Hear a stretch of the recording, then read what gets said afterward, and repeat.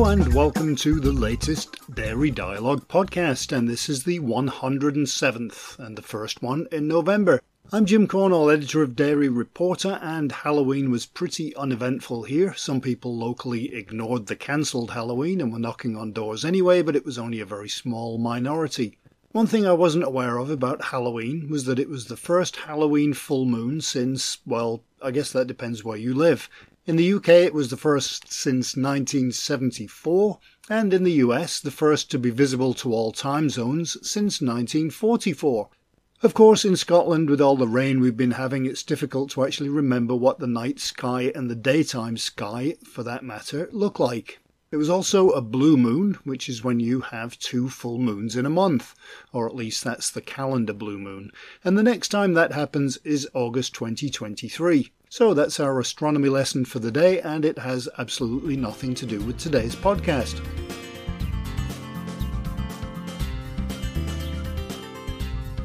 On that note, I will tell you who our guests are on the show this week. We chatted with Kavita Karnik, Tate & Lyle VP of Global Nutrition and Open Innovation, Erin Fanning, Lead Nutritionist, Sports and Active Lifestyles at Fonterra's ingredient company NZMP, and Ian Carroll, Senior Strategic Marketing Manager for Plant Protein at Kerry. And of course we have our weekly look at the global dairy markets with Liam Fenton from StoneX.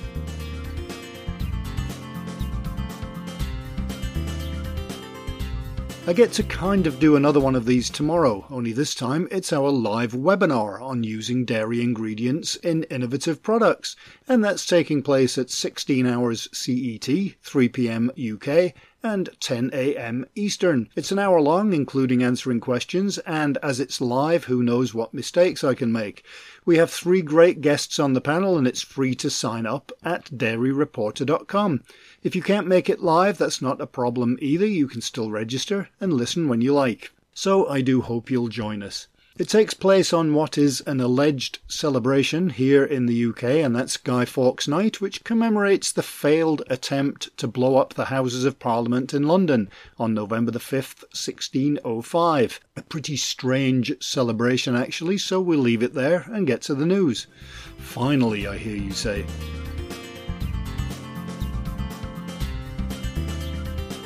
And so, to some of the news highlights you may have missed over the past 7 days. I guess it's easy to miss the news when there's a US election, a pandemic, lockdowns, Halloween, and all kinds of other things going on.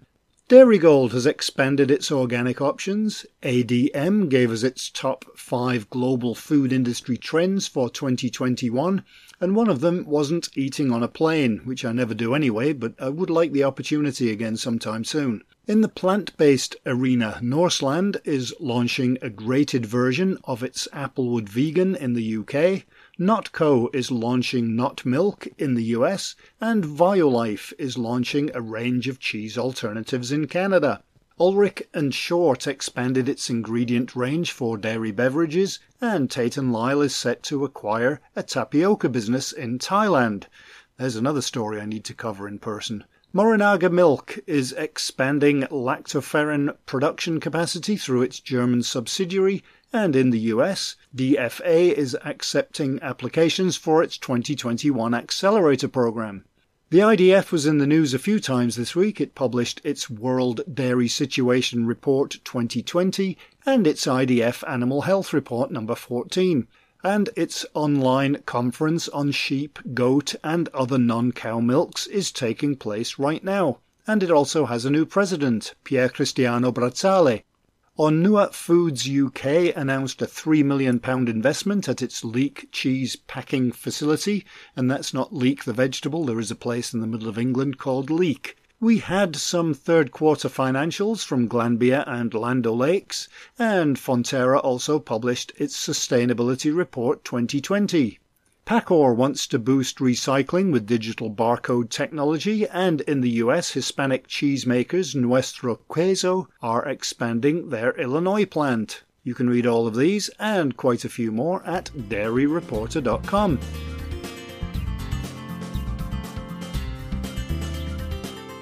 So let's get to this week's interviews. And first we chatted with Kavita Karnik, Tate & Lyle VP of Global Nutrition and Open Innovation, about fibre.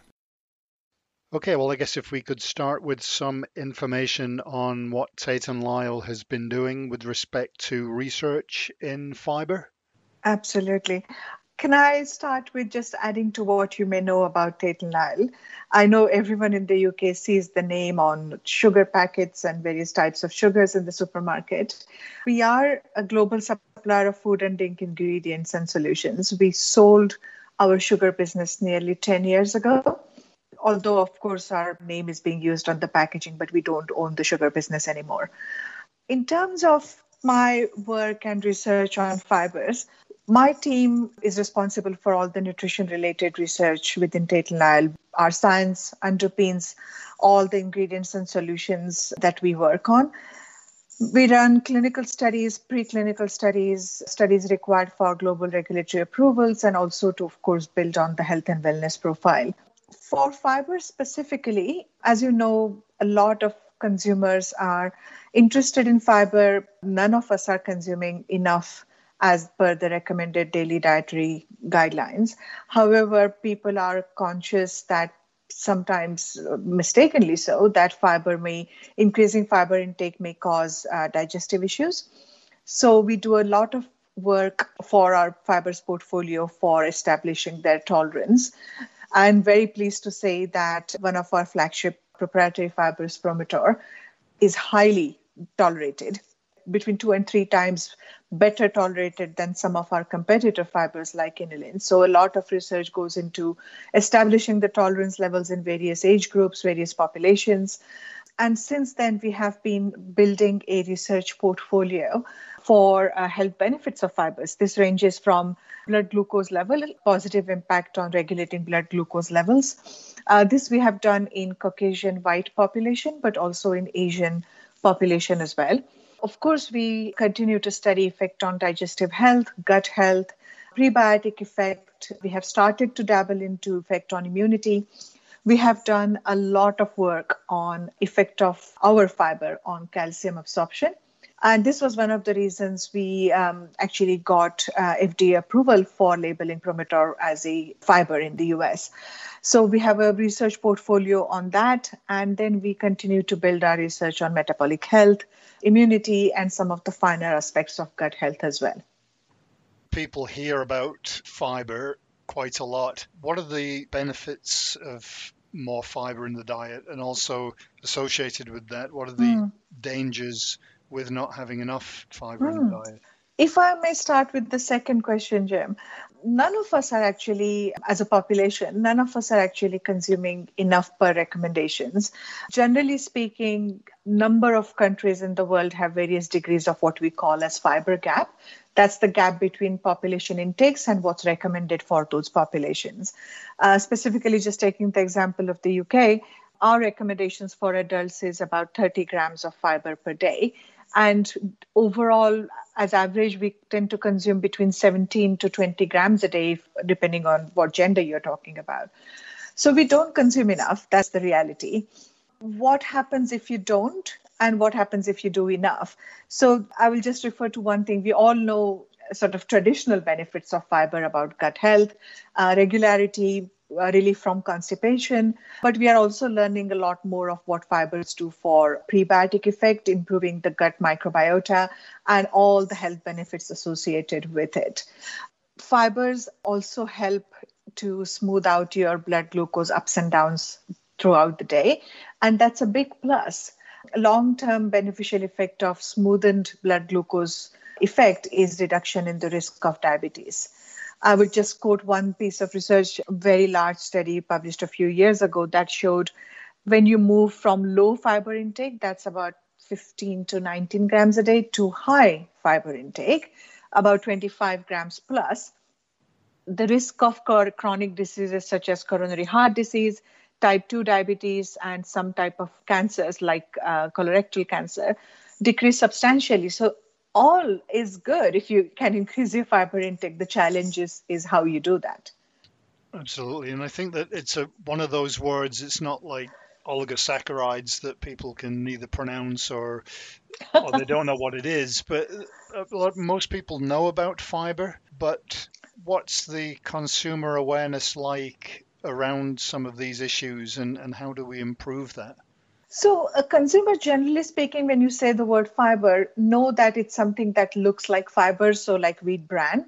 Beyond that, people might know that fiber exists in fruit and veg and that they should be consuming that more. But there is not enough awareness of various types of dietary fibers. I must add here that, like you and I are encouraged to consume variety of fruit and veg, we should also consume variety of fibers. Not all fibers are the same.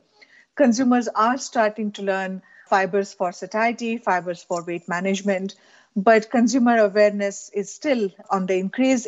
It needs to be sort of more highlighted and more education is needed. But our customers are learning a lot more, want to include fibers in food categories that traditionally could not, like ice cream, for example, or confectionery, for example. So there is a lot more consumer awareness work that needs to be done, but we are well placed to do that for the increasing consumer demand and also from the education point of view as well. What are the easiest ways for people to incorporate more fiber into their diets? Easy way being the key word here, Jim. So most consumers will know that fiber is something that is good for them. They will tell you in consumer research that they want to increase, but data doesn't support that. So people are still not eating enough. That could be due to various factors. One of them could be just difficulty identifying products with high fiber. Fruits and veg, it's very easy to know, but not others. Some of the challenges come in elderly population where traditional fibers are not well tolerated, insoluble fibers. And then also some of the challenges are around concerns over taste and texture. But technology nowadays allows us to create soluble fibers like our portfolio, where inclusion is possible into food categories, like I said, such as milk-based beverages, ice creams, yogurts, confectionery, cereal bars. And those are the ways to increase fiber on top of your dietary intake of fiber by using products that are either fortified with fiber or just have increased levels of fiber, which are easily digestible, soluble, don't cause digestive intolerances like our Promitor, which is highly tolerated. Those would be the easy ways for overall general population, but also specifically people who find it difficult to increase their intake of fibers through normal fruit and veg. Specifically related to our publication, how does Tate & Lyle help customers that are working and formulating products in that particular space? Overall speaking, soluble fibers like ours get used for two main reasons. One is when sugar reduction is a desired outcome, and the other one is fiber fortification to increase the fiber content of the product. Because our soluble fibers are very easily incorporated into dairy category, sort of yogurts, creams, ice creams, they are used when the sugar comes out to maintain the mouthfeel, along with our texturants portfolio to maintain the texture, but then also as a additional health benefit of fiber increase.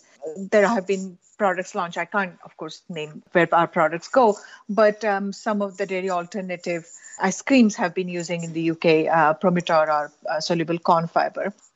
Are there any challenges to working with fiber in terms of texture, mouthfeel, taste? It will depend on the food category. So there are fibers like I said before, like bran fiber, insoluble fibers, which pose a lot more challenges. And then there are soluble fibers, which depend on the category, the temperature, the production process. Some will work better than the others. But overall, our tech services applications team is well placed and have experience of working across different food matrices, a portfolio of our fibers. Although there are two main fibers, they come with variations suitable for different food categories. So they're very well placed with their experience of incorporating fibers into diverse range of food categories. And when you work with your customers to bring these products to the end consumer, what kind of health claims can they make and how do they convey that to consumers? You have opened a whole new area of discussion here. So health claims, as you will know, changes with the regions, with the countries, with the level of inclusion of the ingredient within that. So we have, and I lead the regulatory team within Tate & Lyle as well. We have experts in every region who can advise on what can be said on the pack, what levels of inclusion need to be achieved before a claim can be communicated to the end consumer. Overall speaking, there are claims which are based on the inclusion levels of fiber in the end product. So, for example, in the EU, you can talk about a product being a source of fiber if it has 3 grams of fiber per 100 gram of ingredient. And if you double the quantity, you can also talk about high in fiber or excellent source of fiber. And then from that onwards, you have claims in certain countries that allow fibers to be mentioned as a prebiotic ingredient. Some countries will allow claims on fiber supporting bone health. So it very much depends on the country and the use. But as I said, 2 different types of claim, one on the level of inclusion, another on the health claim, which is based on years of research, but also assessed by regulatory authorities in different ways around the globe. Can you help companies to get that message across to the consumer, or is it really down to the individual manufacturer how they do that? We can certainly help advise based on use of our ingredients, what would be achievable and possible, and our regulatory experts have very strong regional expertise going to that nuance. However, ultimately, every company will have their own policies, their own recipes, other ingredients that contribute to certain claims. So ultimately, the decision will be of our customers, but our regulatory team is very well placed to advise globally based on our ingredients. As this is something that you do quite a lot, are you constantly working on new products and new applications for the products? Absolutely. So nutrition and regulatory teams work on one hand with our R&D colleagues, new product development teams that are working on different variations of our fibers coming from different sources to work with the approval of those new ingredients in various markets, looking at tolerance, looking at safety of such ingredients. And also, on the other hand, we work to build the health benefits of our fibers. We look at regulatory guidance. We look at how research portfolio can be built to support newer claims around our fibers. So we work with brand new ingredients, which are not even launched yet, but also continue to invest into building health benefit portfolio of our launched and commercially available ingredients. And just as examples, we have collaborations with highly credible, well-known, world-class universities in many countries around the world. Do you work across departments as well? Because I mean, we just carried, as an example, the article about Tate & Lyle purchasing a tapioca company in Thailand. Do you work with other departments on what they're working on? Absolutely. We work across all our platforms, which includes, of course, our health and wellness platforms, which includes fibers and proteins, our sweeteners platform for low-calorie and caloric-free sweeteners. We work with our texturants team. We also work with our food systems business, which works with blends. So yes, nutrition and regulatory forms sort of a central link for regulatory approvals to building the portfolio of science behind our ingredients. We work across all platforms within Tate & Lyle.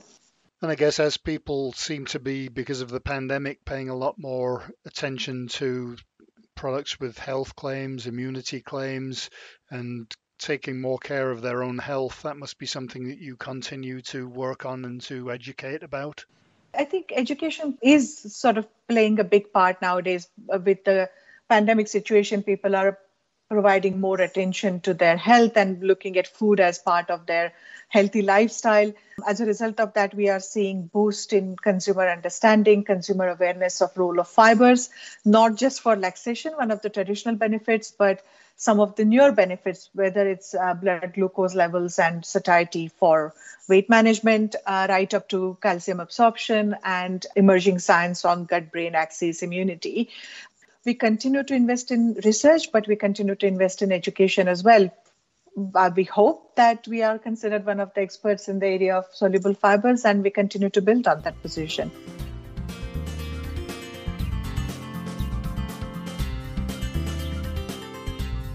Next up, it's over to New Zealand to talk about sports nutrition, as well as a few other things such as healthy aging, with Aaron Fanning, lead nutritionist, sports and active lifestyles at Fonterra's ingredient company NZMP. As we're primarily talking about sports nutrition, how has that field changed over the years? I've been at Fonterra for about 16 years, and prior to that I studied nutrition as well as competed in the sporting environment since I'd say the late 80s. And since that time the sporting communities have changed. Obviously the internet's come in and allowed a lot more connections between the smaller sports, and it also allows for knowledge to be shared quite freely. So I'd say across that time you've got a much broader population of people, not just athletes, but getting into the general public, and they're getting a lot more educated about nutrition, the benefits of consuming likes of protein to help them improve their sports performance.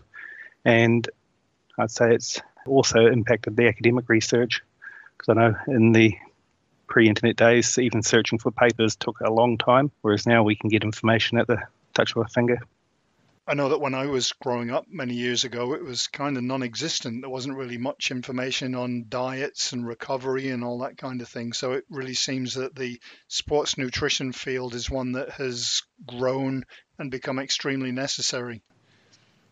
Yes, and obviously the sporting market's also grown, so it's not just the top-end athletes and the bodybuilders dominating the sports nutrition market, but it's really spreading out to the much more general public who are just wanting to improve their health or improve body composition or just feel better during the day. I think maybe 20, 30 years ago, even professional athletes didn't really have much access to sports nutrition and to a lot of this information. And even when it did start to become more prevalent for the general public, it was still more or less a them or us thing. It was the professional athletes doing one thing, but it really didn't seem to apply to the general public. But that seems to have changed as well. Yeah, and as nutrition knowledge has increased over the years, obviously the way industry and public health have basically communicated to people, the consumers can start to see the benefit of improving their diet, either on the body weight end of the spectrum or general health. And as far as Fonterra goes, what kind of studies has Fonterra been doing in this field? Fonterra's been doing research on especially dairy proteins for probably the last 30 years before my time at Fonterra. A lot of the work originally was almost on the protein quality end, so to understand how well our proteins can supply the essential nutrients in the diet. But in the last 15 years, we've been doing a range of different studies from bone health right through to more of the sports nutrition approach. And some of the work I've been involved with is basically trying to understand how our dairy proteins are digested and metabolized, as well as the impact they have on the muscle. So we start measuring muscle protein synthesis in response to diet and exercise. And what kinds of products have you been able to develop? I'd say one of the primary products that we've developed was we're looking at opportunities around milk protein concentrate. And typically when you consume a milk protein concentrate, there's quite a high content of casein in that product, so about 80% of the protein. And casein is a slow digesting protein. And basically within the sports nutrition space, people are wanting basically faster digestion protein. So they usually consume whey proteins or hydrolysates. And we basically approached of how could we get a milk protein to behave similarly to that. So we developed one of our products, Shore Protein Fast MPC 4868, and it allows for significantly faster rate of amino acid absorption compared to a standard milk protein, and it's pretty much identical to a whey protein in that regards. So that allows athletes to get a milk tasting product that improves their response to training and exercise. And as far as your ingredients are concerned, what kind of finished products can they be used in? I think that's probably the biggest advantage we have is we can pick and choose a range of ingredients that have their benefits across pretty much all of the standard formats. So if we need a product that's able to be treated through UHT and shelf stable, we can produce a whey protein or a milk protein product from there. Or if we need a clear beverage, so some of the clear acidic beverages, we've got products for that type of solution. And we know our products very well, so we know how to formulate them, we know how they have to go through processing, and then we know what impact they can have on our consumers and the benefits they should be able to see from it. When your customers come to you to formulate products, how do you work with them to bring these to market? depending on what the customer is after, we can provide help or guidance on how to use the proteins or the ingredients in their products. And as well as from my side, in the past, have helped support their consumer side of the business to describe on how the benefits can be seen by the customers, or also how to formulate to improve some of the outcomes. So if we're looking at muscle protein synthesis, we can provide guidance on the format, the dose, the type of protein that can optimize that response to the consumer. I guess that must be one of the toughest areas of the entire process. You certainly can get the ingredient into the product, but then how do you communicate that to the end consumer? Is that left to your customers, or do you help with that communication? We can definitely aid in that area, but obviously our customers know their consumers the best, so they'll know how to finish that consumer language, as well as there's also the regulatory space that can create complexities in how you can describe the benefits to consumers, and we can help with the scientific substantiation to work towards some of those areas. As it seems to be an area that is growing so much and there are lots of products on the market, how do you differentiate between all of them, or how does a consumer differentiate between them all? And that's where ultimately the science helps substantiate some of the stories.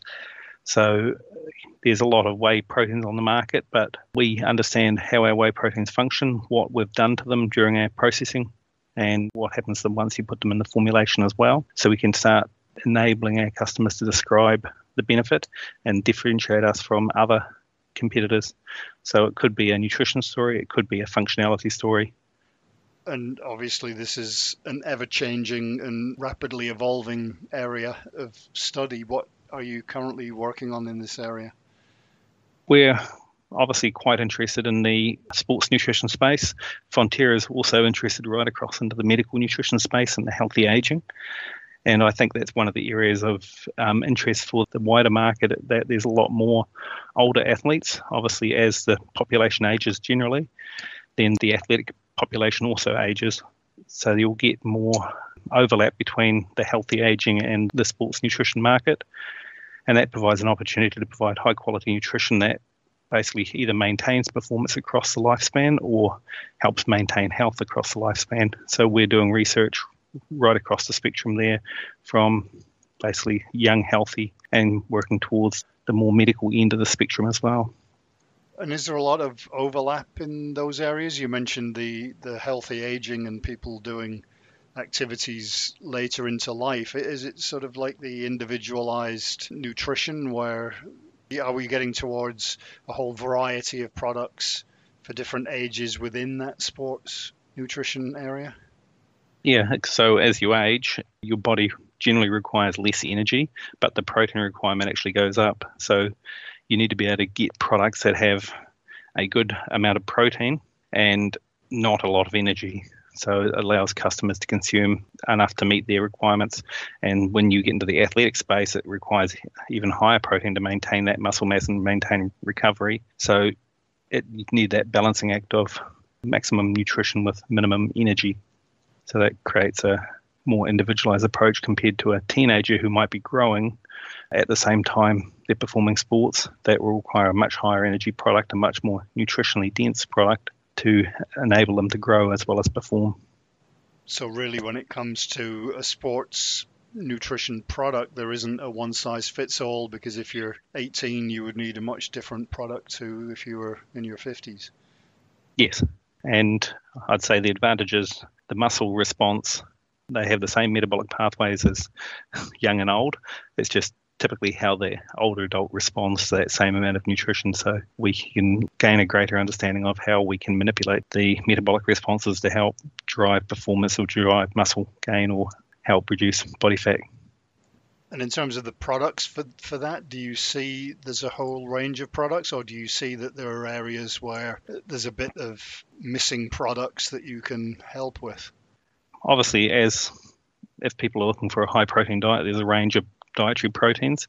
Typically, they can get fatiguing to consume for a long time. So if you're trying to maintain a high protein diet over a year or more, you might get tired of eating the common chicken or beef. So I think the advantage is you're able to fortify other foods with protein to provide a bit more variation in diet, to give consumers something a bit more interesting across the day. But then there's also other components of our portfolio. So like some of our probiotic offerings help provide some of the other value propositions that people are looking for, especially in the sports space. So that digestive health and gut comfort end of the spectrum. And then there's also some of our milk fat globule membrane products that we've done a lot of work in the infant nutrition market, but we're starting to identify opportunities across into the adult nutrition market that we should be hopefully having a launch later this year. Do you do a lot of research on what is missing from the market and areas where you can fill niches? Yep. So we basically keep an eye on the market trends and identify opportunities where products could fit. Obviously, for the aging population, it can be quite complicated to communicate because nobody likes to be told they're getting older. But at least on the sporting end of the spectrum, you generally start feeling things a bit more than you would have when you were younger. So the joints will hurt a bit more. So you start identifying things that you need to fix or to help maintain that exercise. So that can help drive those consumer behaviors to look for solutions. And that's where you can start basically producing products to help fix the common problems that people see. And I guess Fonterra can help in a lot of these areas. We have a range of different products that you can formulate into a variety of different consumer products, and consumers tend to be looking for something that's new. They tend to be looking for something that's nutritious, and it's how do you create a product that tastes good as well as provides the nutritional benefits they're looking for. And I think we've got the range and the breadth and the depth of options that we're able to formulate across that entire spectrum.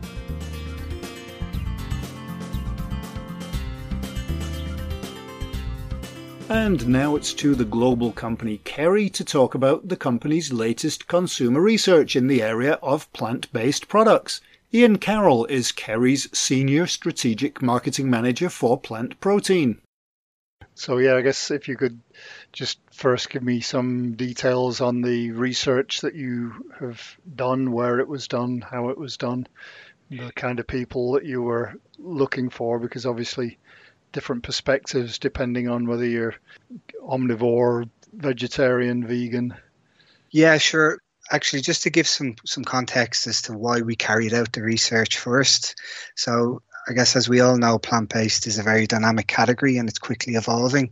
And I guess we felt that up until this point, there's been a fairly simplistic view of the plant-based consumer. So like as you said, we know vegans and vegetarians are well established, and this idea of flexitarianism is on the rise. So beyond like health reasons in terms of planetary health, animal health and personal health, we just felt there wasn't a huge understanding of the underlying motivations behind those consumers. So we went out more with a research project to really understand the consumer in the plant-based space. So the scope for the research was Europe, and we selected the countries where penetration of plant-based diets were the highest. So we had some data internally. We had an omnibus just in terms of penetration of plant-based diets by country in Europe. So on the basis of that, we selected the UK, Germany, France, Netherlands, Belgium and Sweden as the 6 countries that we went into field with the research. The methodology was an online survey, so it took approximately 20 minutes to complete.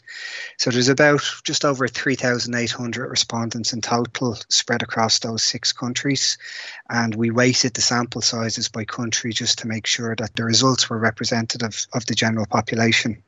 And in terms of who we wanted to speak to, I guess rather than speak to consumers who self-identify as a particular type of plant-based consumer, which can be arbitrary because, like, I know veganism is an ethical lifestyle for life and not something that you dip in and out of. But what we have noticed is people are having like a vegan month or a vegan day a week. So rather than using kind of established terms to identify who the consumers are, we wanted to do it on the basis of their consumption pattern. So what we did was we had a screening question in the questionnaire. We asked consumers how many plant-based products do they purchase across different categories? So categories such as meat alternatives, milk alternatives, dairy-free cheese, dairy-free yogurt, and then how often they make those purchases.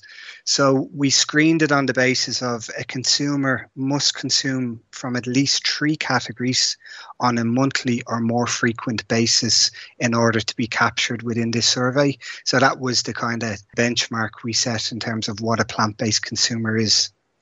What did the results show? Were you surprised by them, or how did it pan out? Yeah, so there were some really interesting results from the research. I guess the key thing that it showed was that the motivations underpinning plant-based diets, they're very complex, they're personal, and they're deeply rooted. So it allowed us to segment across 4 different segments. So the first one, which is about 20% of the population, we call eco-ethicals. So those are consumers that are principally motivated by animal and planetary health. So those things align to their values.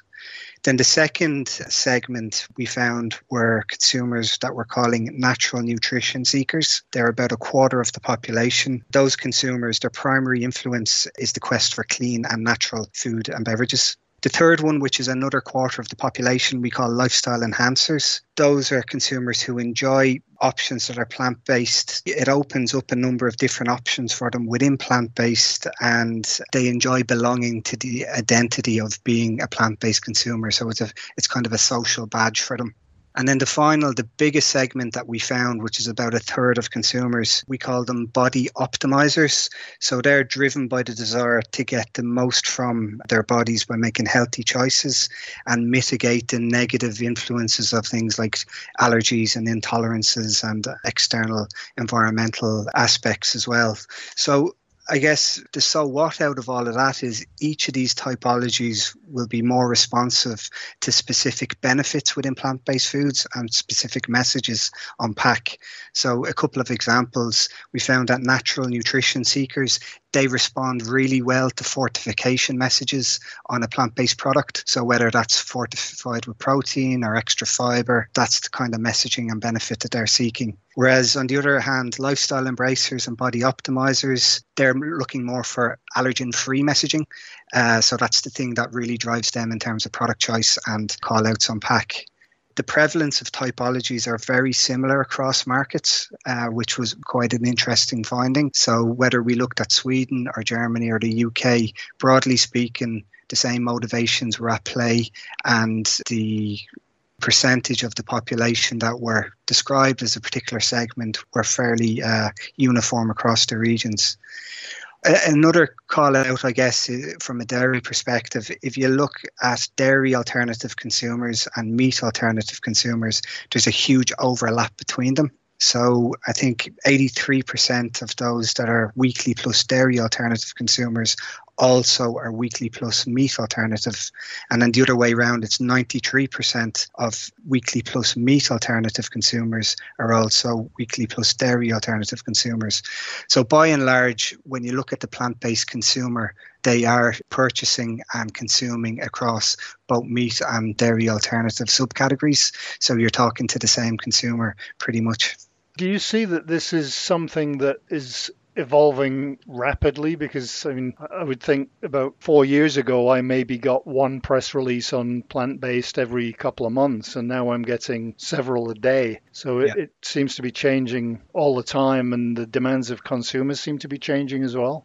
Yes, I think that's very fair. So I think there's a number of drivers that are changing the category. Like, I think it's become embedded in culture. So everything from Netflix documentaries to social influencers on Instagram to blog posts. So I think consumer understanding of, number one, health has become a lot more immediate, and the connection between plant-based foods and health has become a lot stronger. So I think that's driven a lot of evolution within the plant-based category. And I think there's a few areas that evolution is taking place. So the first one is around taste. In the past, I think it would be fair to say that some of the early generation plant-based products didn't really deliver on taste versus the alternative. I think the consumer expectation has become a lot higher now because flexitarians are eating across meat, dairy, animal-based and plant-based categories, they have a much broader spectrum of benchmarks to compare against. So that has really risen the bar when it comes to taste expectation within plant-based for the flexitarian consumer. I think the second area is about being closer to the source. So again, I think some early generation products probably had artificial ingredients in order to deliver upon the taste profile. Consumers now are becoming a lot more aware. They're turning over to look at the back of pack. They're reading the ingredient declaration, and they don't want to see any ingredients in there that they don't recognize or can't pronounce. So a clean label product is really desirable, and that's driving a lot of evolution in the category. The third area is around health. As I mentioned, it's very important, but it's particularly important for the plant-based consumer. So one of the major reasons why consumers make plant-based food choices is because they perceive it to be healthier. So that needs to be a key message for manufacturers if they want to connect with the plant-based consumer. And then the final area I think that's driving evolution in the category is around sustainability. So I think as a society, we're becoming a lot more aware of the future of our planet, the damage that we're doing to our planet, climate change, all of that kind of stuff is in cultural consciousness now. And I think consumers are a lot more savvy in terms of the product choices they're making and the influence they can have on the environment on the basis of those choices. So again, sustainability in plant-based is extremely important because a consumer expects if they're making a plant-based choice that it's more sustainable than the animal-based option. So it's another key driver of evolution. What are you seeing as the key features of plant-based products as we move forward? Is it cheaper prices to make them more realistic? Is it more choice? Is it improved taste? Or is it just a complete combination of factors? Yeah, sure. So I think our research has shown that it is definitely a combination of factors. There's no one feature in isolation that will satisfy the needs of the consumer. But I guess there's four that are prioritized and need to work in combination. So the first one, again, is taste. Taste comes out as the most important factor across the board when you look at food and beverage, and it's the same in plant-based foods. So ultimately, if a product doesn't taste good, a consumer won't buy it. But layered into that then is nutrition as well, because as we said, nutritional profile is increasingly important. So consumers, as I said, they're looking at the back of pack, they're looking at the ingredients declaration. So if a product achieves taste, but it has only done that at the expense of the nutritional profile, which is sometimes the case, consumers will go for another product. So it needs to be taste that is supported by strong nutrition. Then the third area is very much about range. Like there's a higher expectation regarding breadth of choice in the category. I think like once upon a time, plant-based foods were very niche and specialized products. So you've probably seen a very small section in the supermarket or a specialized health store, or there was a token vegetarian or vegan option on the menu. I think now as plant-based moves into the mainstream, you can see it in the main fixture of the retailers. It's part of their strategy. I think food service operators need to provide a good range of plant-based options, not just a token vegetarian option. And as taste trends evolve and the consumer trends evolve, plant needs to react to that as well. Plant has now come into the fold as a mainstream food category and doesn't exist in isolation as a niche anymore. And then the final area is price. Like price is important. And I guess there's two elements to this. One is definitely consumers are willing to pay more for a better, more premium product. But at the same time, they don't want to be penalized or feel like they've been penalized for making a plant-based choice. So I think plant-based manufacturers do need to benchmark price against the animal-based products in the category and have a clear appreciation that plant-based consumers will expect to be treated the same as any other consumer in the category. As Kerry, working with your customers, how can you help manufacturers to achieve progress in this area? Is it through this knowledge? Is it through your products, or do they go hand in hand? Yeah, so I think Kerry are in an ideal position to help because we've got a strong heritage in dairy, in meat and in plant protein. So if anyone knows how to bring a product together in plant-based within dairy alternative and meat alternative, it should be us. What we've done in order to help our customers is we've created a portfolio called Radical. So Radical is a portfolio of sustainable solutions, and it's designed to help our customers innovate to win in plant-based foods. So there's a number of ways that we do that. Number one, it's insight-led. So it can help manufacturers identify how to play and where to win in plant-based foods. So some manufacturers are coming into plant for the first time. So the most important thing to do is to understand the market. And that's where our insight and our knowledge can help. Then I think the second thing is plant-based ingredients can be difficult to work with because they don't behave like animal-based products. So we've got heritage and expertise in processing and in ingredients that will help across 4 key areas of challenge that customers have. So the first one is delivering great taste. The second one is a good nutritional profile. A third one is having a sustainable plant protein base. And then the fourth one is around functionality. So how does the product perform and function when it ends up on the supermarket shelf or in the food service outlet? And then the final area, I think, where we bring it all together is expertise and application. So we have a global chef network that can help produce concepts that are appealing to the consumer, that are on trend, that bring all of our solutions and our technologies together into a final product to win with the consumer. You just came out with this new ebook. What does that contain that will be of help to your customers? Yeah, so as part of a recent Radical campaign, we've created a 26-page ebook. And the idea behind that ebook is to act as a guide to manufacturers to create winning plant-based food solutions using insight and innovation. So there's a few key areas that we touch upon within the ebook. First of all, market and consumer trends.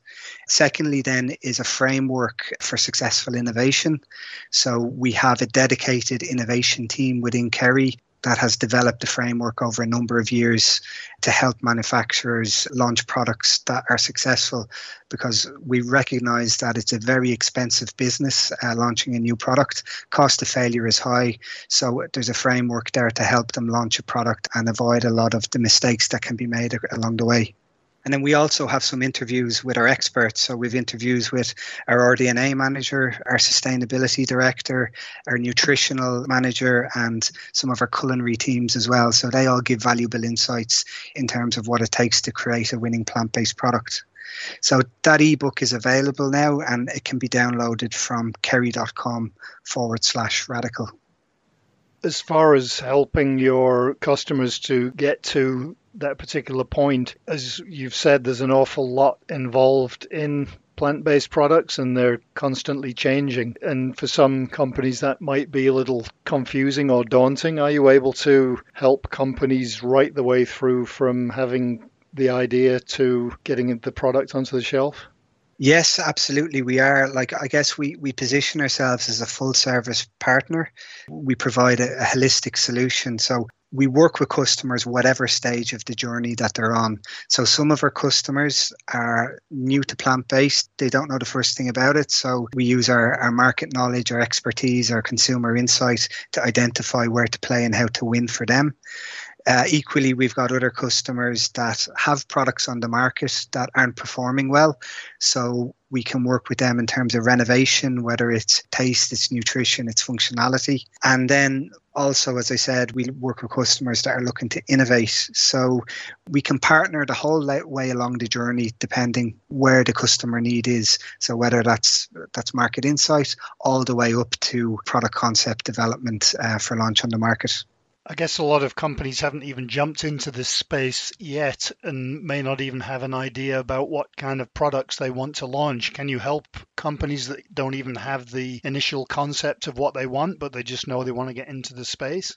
Yes, that's correct. And we even see some manufacturers that are traditionally animal-based products that are a bit skeptical of plant and feel that it can be a competitor or it could potentially cannibalize their business. But more and more as the category develops, we're seeing engagement with those kind of customers, because I think they realise that the future is a flexitarian future where consumers will make both animal and plant-based product choices. So I think that is arguably the most important step in the process, is understanding the market, understanding what do I know, and more importantly, what do I not know, try and fill the information gaps. And that's the only way that these kind of businesses can be set up for success.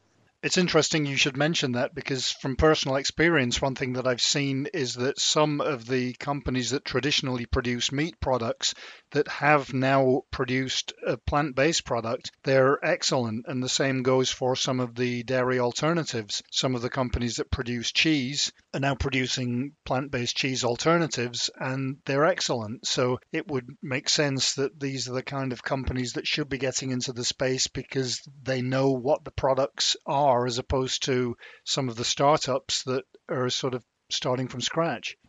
Absolutely. And I completely agree with that. I think that the companies that know the product the best should be in the best position to replicate that in an alternative. It's a case of, I think, understanding the consumer need and making sure that that need is delivered against, because the needs in plant-based and animal-based are different, as I've just explained earlier with the segmentation.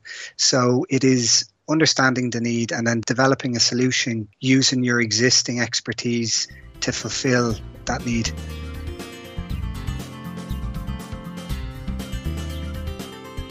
And now it's time for our weekly update on the global dairy markets with StoneX, and this week it's with Liam Fenton. This week saw a general softening in prices in butter. Also, skim milk powder was flat to slightly down. I guess pretty much in line with what happened on the GDT yesterday, where we were down around 2%. Quarter four trading around the 33.40 level, down around €70 on the week. Quarter one 2020 trading around the 32.75 level, is down around €55 on the week.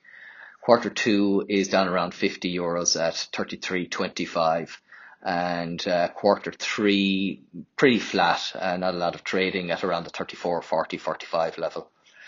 Skim milk powder slightly softer but relatively stable, shall we say. Quarter four trading around 21.60, 65 level, which is the same as last week. The same level as well for quarter one 2020, which is maybe up a bit on last week, about a tenner. And then quarter two down around €15 at 21.85 level, and quarter three also down around 22.25. Yeah, quarter one of 2020 is trading around 21.60 level, which is down around a tenner on the week.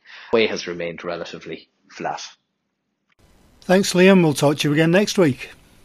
StoneX, formerly INTLFC Stone, provides risk management and margin hedging programs and services, as well as OTC hedging tool and M&A advisory services to the global dairy industry. And that's it for another podcast. As you can well imagine, I'm already working on next week's show with one interview tomorrow night, although before that there's the small matter of a live webinar to do, and hopefully you'll join us for that. If you're listening to the podcast after November the 5th, that's okay, you can still listen to the webinar on demand. Next week, we might know who has won the presidential election in the US, and there may have been a rain-free day here in lockdown Tier 3 southwest Scotland. The next podcast will also be going out on Veterans Day in the US or Remembrance Day in the UK, and I appreciate that it's a public holiday in some countries like the US, France and Belgium, and not others. Regardless, I hope you will join us again next week, and until then, have a great week, take care, stay safe, and as always, thanks for listening.